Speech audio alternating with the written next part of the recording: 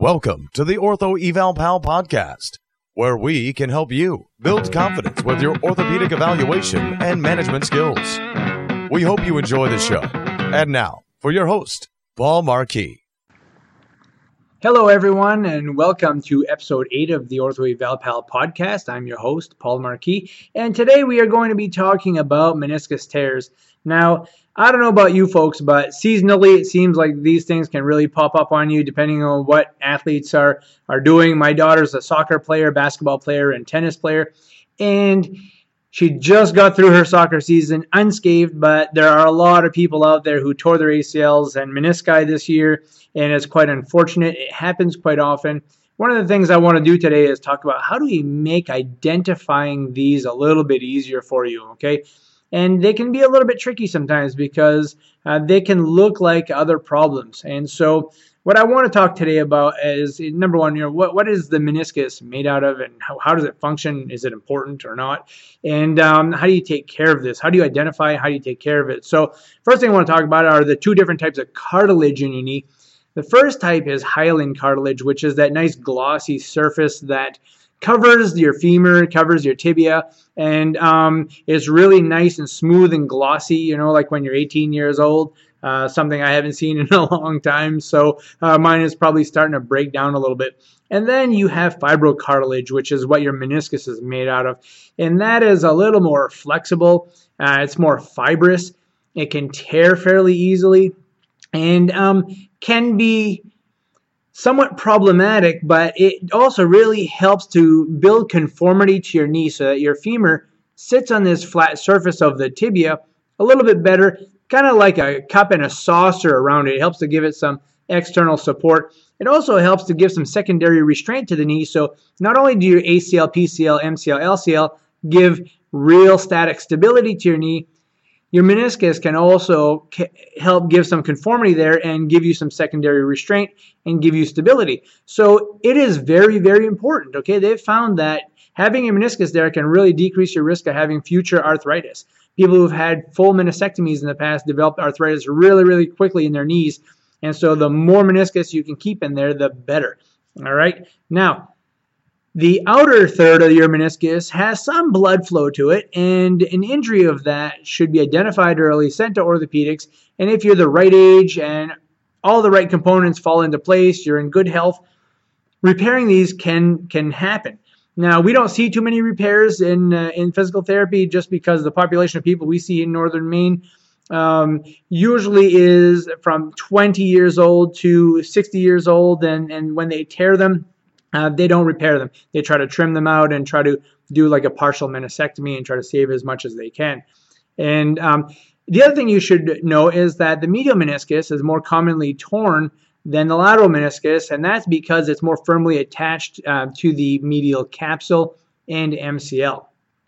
So you'll see that a little bit more often than your lateral meniscus tear. So what are some of the common signs and symptoms of a meniscus tear? Well, usually, and this is coming from experience, and I've seen a huge number of meniscus tears. Number one, I find the most helpful, and I know this sounds strange, but tenderness along the medial and or lateral joint line is what I find to be one of the best indicators of somebody who has a meniscus tear. Now, identifying that joint line is important, okay? So if you ever come to one of my courses on knee evaluations, we're going to break this down. We're going to draw out where this joint line is. We're going to find it because a lot of people have a hard time finding it. And we're going to really identify where the anterior and posterior aspect of the joint line is, because that's important in identifying maybe which part of the meniscus is torn. Number two, you're going to find this patient might have some joint line fullness. Now, what does that mean? It doesn't mean that they have a significant amount of effusion in the knee, although that's quite common with meniscus tears because it's an intra-articular structure. It's going to bleed inside the joint, and it's going to cause some effusion, all right? But you'll also notice along that joint line that there's going to be a little puffiness, a little fullness, per se, if you poke on it, and that's quite common. The other thing that you'll find is that people will have difficulty when you push them to the end range of extension and or the end range of flexion. So if they have a lot of pain while going into extension, it's more likely to be an anterior meniscal horn problem. And if they have pain with extremes of flexion, that's more of a posterior horn issue. So it's important that you kind of take it easy on patients when they come into your office and you ask them to bend or straighten out their knee. And if you give them overpressure and it's too hard, you could really cause some injury and a lot of pain. The patient will be miserable with you and not very happy. So be gentle when you give overpressure into flexion or extension when assessing that. Okay. Next thing I want to talk about is the patient's posture when they walk. Okay, kind of like an ACL, these patients will walk with a little more of a flexed knee gait, because if they have effusion in the knee, they're going to be in that loose pack position. They're going to try to stabilize a little bit more. There's going to be a little bit of flexion there. They also like to be quite rigid. So if you notice when they walk and they turn, they're going to take many little steps. They don't like to pivot on that foot. So that's quite common. The other thing you're going to find is usually a positive brush test with these folks. And if you check on the show notes today, click on some of the videos. If you download it, and those links will take you over to videos and show you a nice brush test.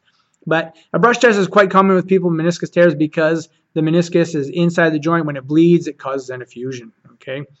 The other test that I like to do is kind of like a modified McMurray's test. That really stresses the meniscus medially and laterally.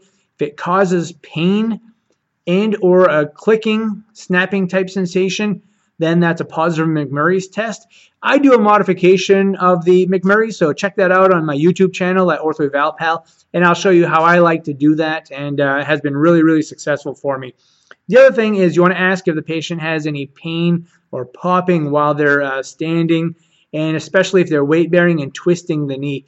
Okay, so a Thessaly's test is also a positive test for a meniscal tear, where you have the patient stand, you hold their hands, and you have them kind of twist a little bit while they're weight bearing on that leg. They can have pain or snapping, and that can cause reproduction of a meniscal tear or a reproduction of the pain. And so that's also a positive test, and you can check that out also on our YouTube channel. Now, what do you do with these folks with meniscus tears? Okay. The research shows that not all meniscus tears require surgery. And many people in the past would have a meniscus tear, have an arthroscopy, have a meniscus tear, have arthroscopy. And they're finding now that you don't necessarily have to do that. That at 12 months, people do just as well in therapy as they do after an arthroscopy for a partial meniscectomy. So what I recommend is if the knee is not locked, I would try to treat this conservatively. Get rid of swelling, optimize the quad contractibility, see if you can regain motion and stability when they're walking, and try to regain normal gait.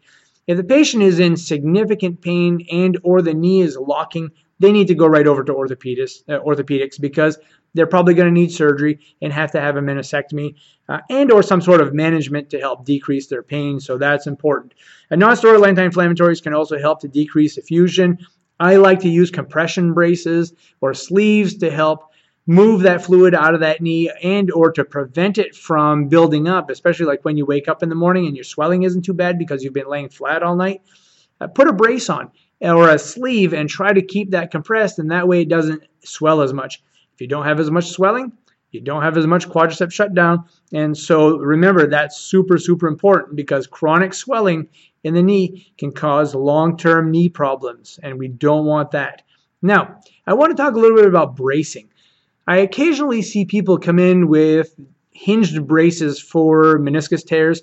You need to remember this. Your meniscus is agitated, irritated, and stressed most of the time when you are weight-bearing and twisting. So if you think about it, there really isn't a good brace out there that prevents the femur from twisting on the tibia significantly. And there is really no brace out there that takes a load off of the tibiofemoral joint to offload that meniscus. So I'm not a big advocate of bracing these patients with a double hinge brace or anything like that. I like to use a sleeve. It gives a lot of proprioceptive feedback, and it also compresses to get rid of some of that swelling. So I like doing that. So, and then you want to make sure these people are not, deep knee squatting. They're not doing a lot of twisting. You really don't want a recurrence of that issue. And oftentimes these folks will get better with a little conservative management. So if you have any questions about meniscus tears, check us out at orthoevalpal.com. And if you want to get the outline to these show notes so that you can download it and get to some of the videos of the special test that I like to use for meniscus tears, go to orthoevalpal.com/008.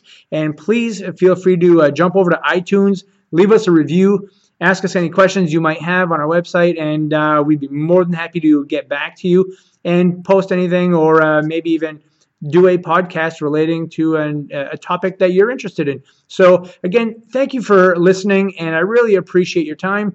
My name is Paul Markey. Have a great day. We hope you've enjoyed the show. For some more awesome content, go to orthoevalpal.com. Can't wait to see you there.